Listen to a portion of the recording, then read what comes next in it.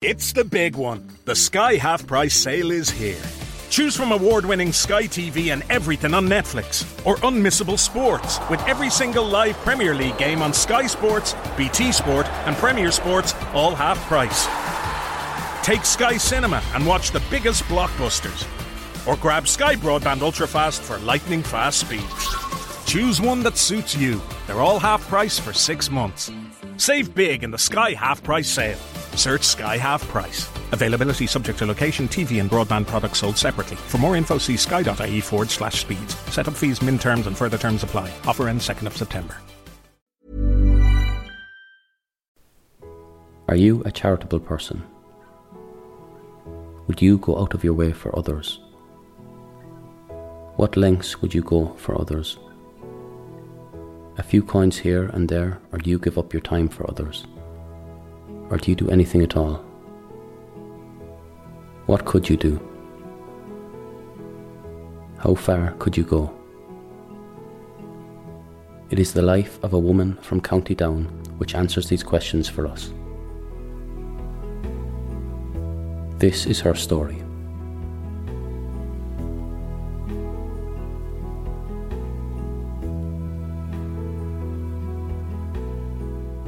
In County Down in 1867, a child was born.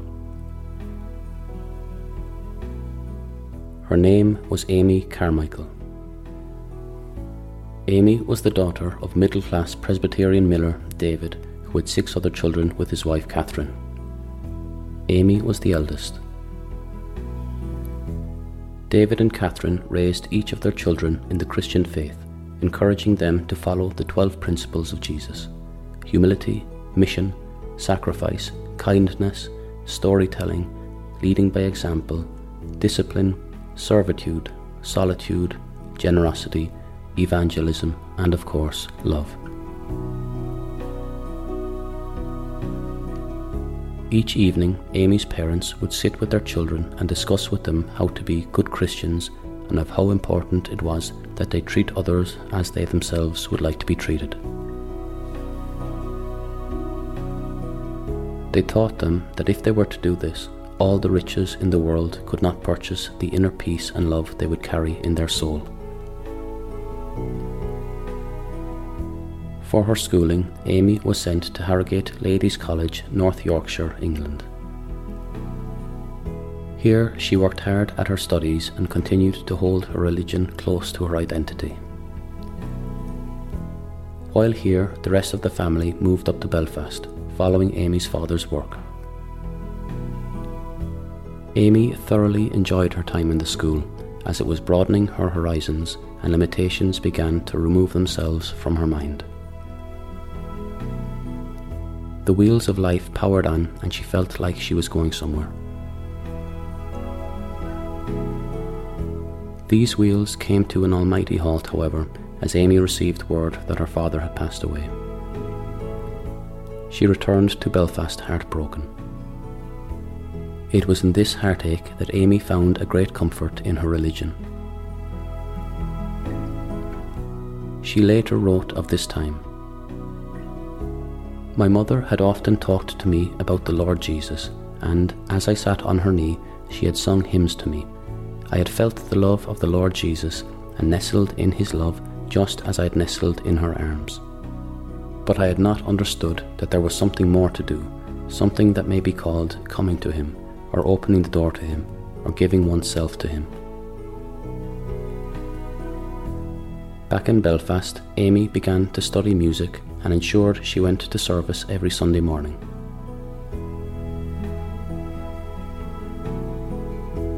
After a few weeks of following this routine, Amy was walking home from service with her brother, and as they walked from the church grounds, they saw an elderly lady trip on a curb.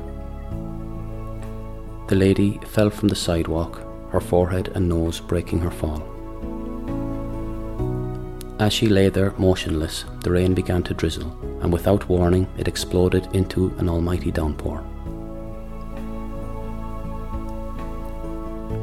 The lady was clearly not from wealth, as Amy could tell from what she was wearing as her Sunday best. She had been carrying her groceries, likely her family's food for the week, potatoes, milk and eggs.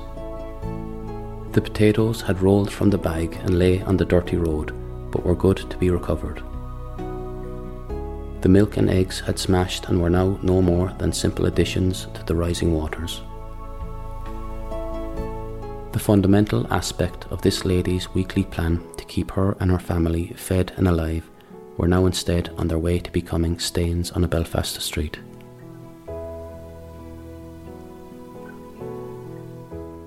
Amy quickly absorbed all that she was seeing and rushed over to the lady to help her up. She cleared the blood from her face and picked the bits of road material from her cuts.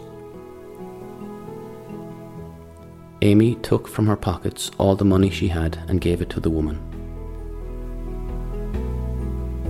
She instructed her brother to do the same.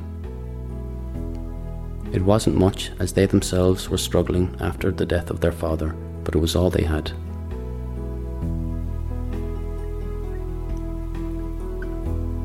As they helped, the lady looked Amy in the eye to thank her, and as she did, Amy noticed a bright light over the lady's shoulder.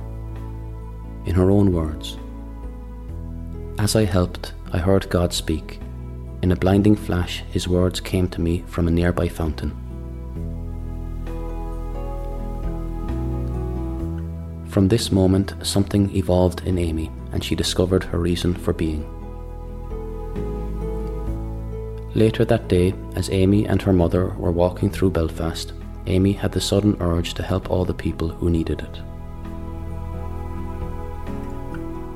As they walked, they passed through the nearby mills.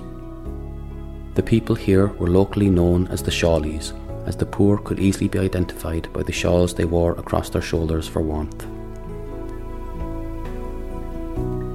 Typically, these people would work 14 hours a day in terrible conditions in the mills and were not paid enough to purchase a daily meal for themselves, never mind their families. That day, young Amy spoke with the Shawleys and asked how she might be of help. She was not well connected or wealthy, but she had the will to help. She started by bringing them to church services in order to try and find the comfort and peace she felt after allowing God into her life. She thought that if she could help them with this, maybe the days wouldn't be so hard for them, and they might find some comfort on a daily basis.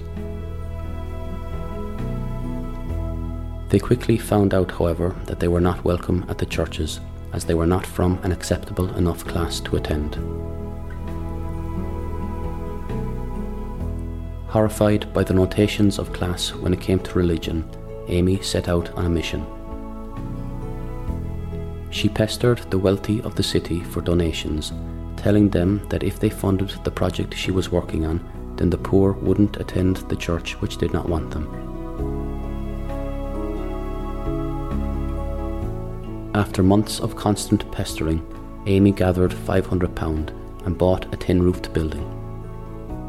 She called it the Welcome Hall and opened its doors to anyone who wished to take a moment for themselves. As time went on, Amy's family found money harder and harder to come by. Facing bankruptcy, they left Belfast and moved to Manchester. As soon as her feet touched the port of Manchester, Amy set off on her missions again. She walked the streets of Manchester, seeking out the city's slums and helping in any way she could. The conditions of the city were terrible for the poor, and Amy tried her best to help as many people as she could.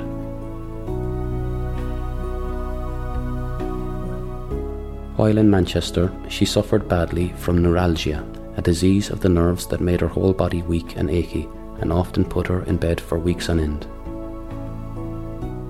Whilst laid up in bed, an elderly Christian man asked her to join him near the Lake District to help care for him in his later years, but to also be able to manage her own health better. She lived at her home in Cumberland, helping with his religious work, leading the weekly scripture union, and writing her first book, Bright Words. Sometime after finishing her book, Amy's health began to improve, and late one night, as she lay in bed in silence, she again heard the voice of God, who told her she must be abroad. Amy joined the evangelist band after learning that they were heading for Japan. With this group, she set off for Asia.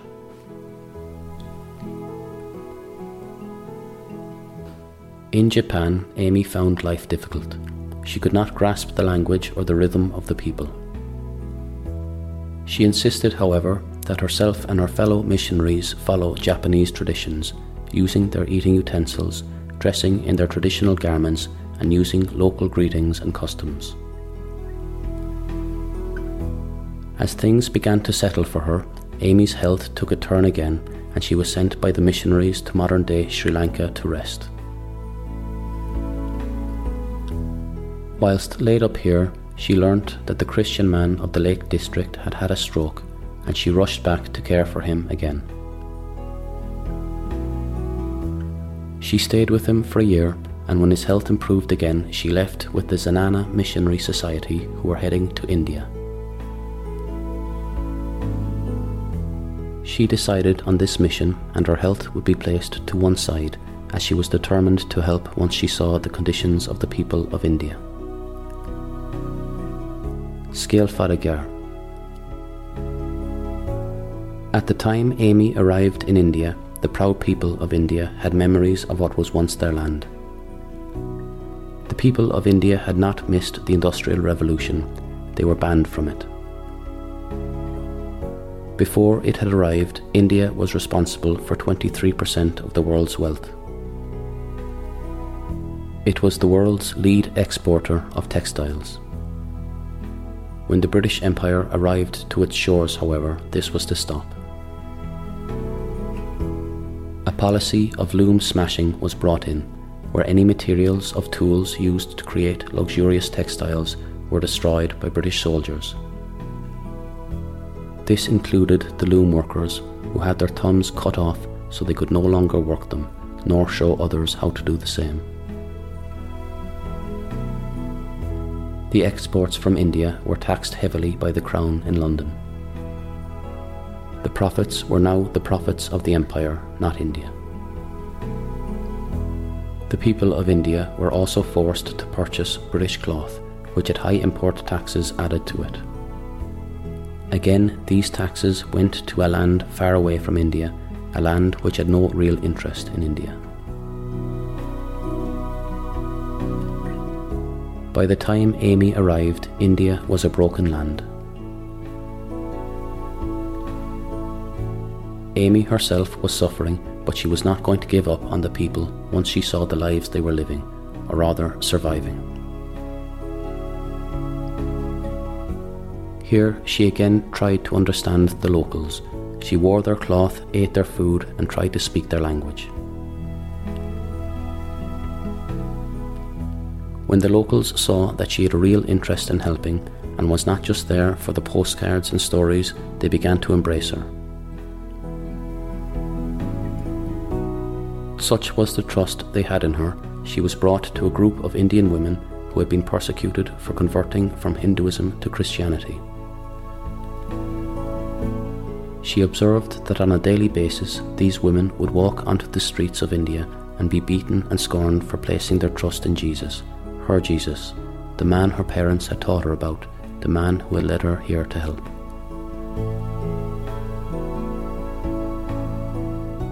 Amy took it upon herself to protect these women. She left her mission and began living with them.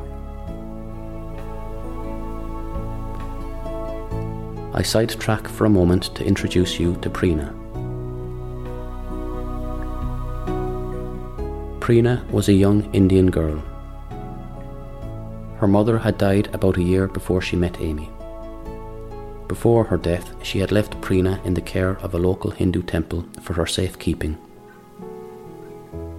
The life Preena was living was far from what her mother had hoped for her.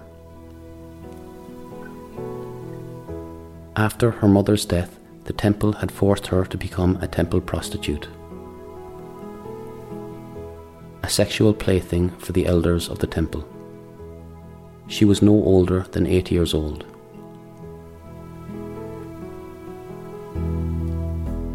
She had tried to run away a number of times, but powerful men don't like to be outsmarted by children.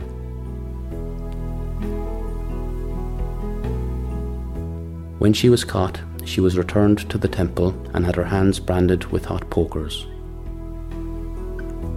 The red-hot poker was placed into the palm of her little hands, and she was forced to grip it until it melted into her.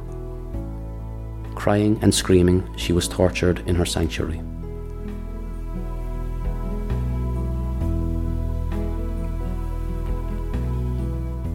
Amy's life continued with the persecuted women of India, and as she walked with her friends through a street, they passed a temple. As they passed, Amy spotted a child at the top of the temple's steps looking at her. Amy waved to the child, and as the child waved back, Amy saw the most horrible scar in the small child's hand.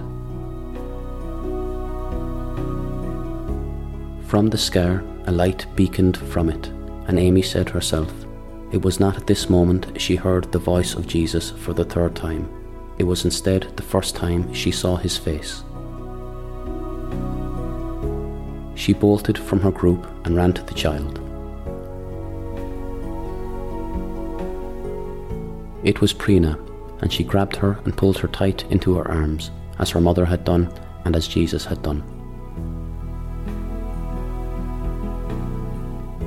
Amy didn't fully understand what was happening, but she felt an almighty emotion come over her, and she let out a roar as tears hurried down her cheeks. As she held Prina, the temple workers ran over to see what was happening. As they saw the temple prostitute being helped by the Christian woman, they tried to pull her from her arms.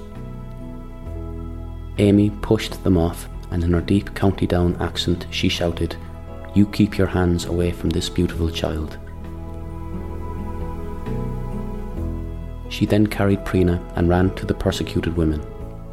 They formed a wall around Amy and Prina, and they ran to safety. When they returned to their sanctuary, Prina told them of the life she was living. Amy was disgusted that this could happen to a child who had been sent to the temple for safety. Amy began to investigate what was happening and discovered that this was a common practice. She discovered some children were being sold to the temple for money in order for the rest of the family to eat. Others were simply taken after the death of their parents. Boys and girls, it didn't really matter. Amy did what she knew best. She prayed to God for help, and she set out to raise money to try and rescue the children. She was publicly criticised for her role, taking on a church she had no place in. She was attacked on the streets. She was banned from society. To know her was a crime. To meet her was a gift. Through her efforts, not only did Amy begin rescuing the children, she opened up a large hostel and even a hospital for them. Over the next 7 years, Amy formed her own missionary group, which set out across India saving children. She created a small community called Dohnavur. Dohnavur began to grow rapidly, and soon schools, nurseries and houses were built for the saved children. Over the next 40 years, Amy's work had expanded so much and saved so many that over 800 people were now living as saved people in this village she had created. She even put pressure on the government to change laws and eventually got the practice of temple prostitutes outlawed.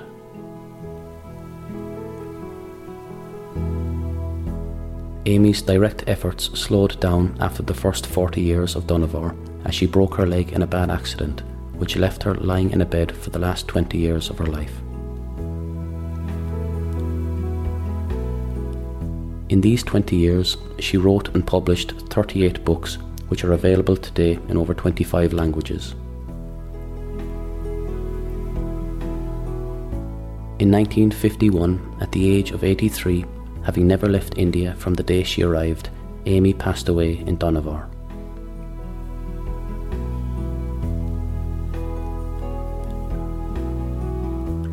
As for Dohnavur itself, today it still stands and operates as an orphanage, housing 500 children on 400 acres with 16 nurseries and a hospital.